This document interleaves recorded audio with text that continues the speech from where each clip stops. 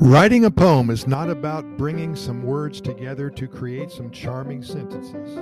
It's so much deeper than that. Writing poetry is a bridge that allows people to express their feelings and make others live every single word they read. Poetry is to educate others, to lead them away from hate to love, from violence to mercy.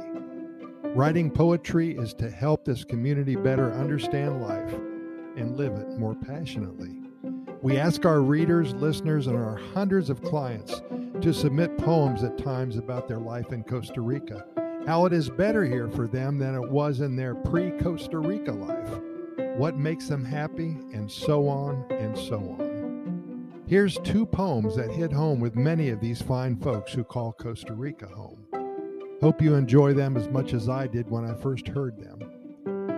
There's nothing like the feeling one experiences when their lives were full of woe and pain and stress and heartbreak, sorrow, despair, depression, sadness, and misery. And then after experiencing a whole lot of Pura Vida, their lives are mended. They are whole again. Awe, wonder, total bliss, gratification, and all those other positive adjectives that we can use to describe a beautiful life here in Costa Rica. For many years, sleep evaded me, weary and worn. I was wide awake, struggling to quiet my anxious mind. The relentless whys and what-ifs, they never stopped, and the self-depreciating thoughts stealing my thunder. A complicated dilemma and a tough choice, an outcome and a consequence. Did my head know best? Why did my heart feel otherwise? Not sure the odds were in my favor. I know they weren't. I continued to toss and turn, feeling so uncertain and ill-prepared. Exhausted eyes stared blankly at the ceiling above. Time was about to run out, both on my life's deadline and my night's sleep. Then I found Pura Vida. It changed me times 1,000. I sleep like a baby now. The sounds of the jungle play a lullaby strong enough to make life the way it should be for me. I learned from the sloth, seeing how there's not a care in the world that should interrupt your day, and at night a deep slumber gets one ready for the next. Thank you, Lily and Michael from Columbus, now living in San Isidro.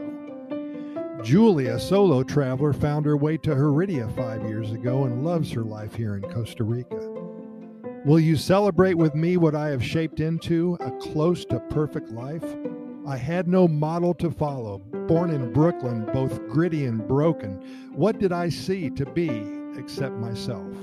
I made it up as I went along here on this bridge between starshine and failure, my one hand holding tight, my other hand, come celebrate with me that every day something has tried to kill me and has totally failed.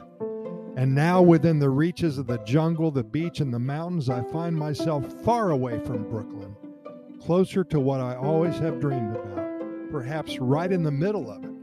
So I take my days with appreciation and thankfulness. I spend my nights dreaming about what lies ahead, and a smile wakes me up in that kind of mood. Pura Vida surrounds me, and I am not complaining one bit. One of the happiest countries on the planet has room for a few more. See if it may be for you. I hope it is. See you here soon.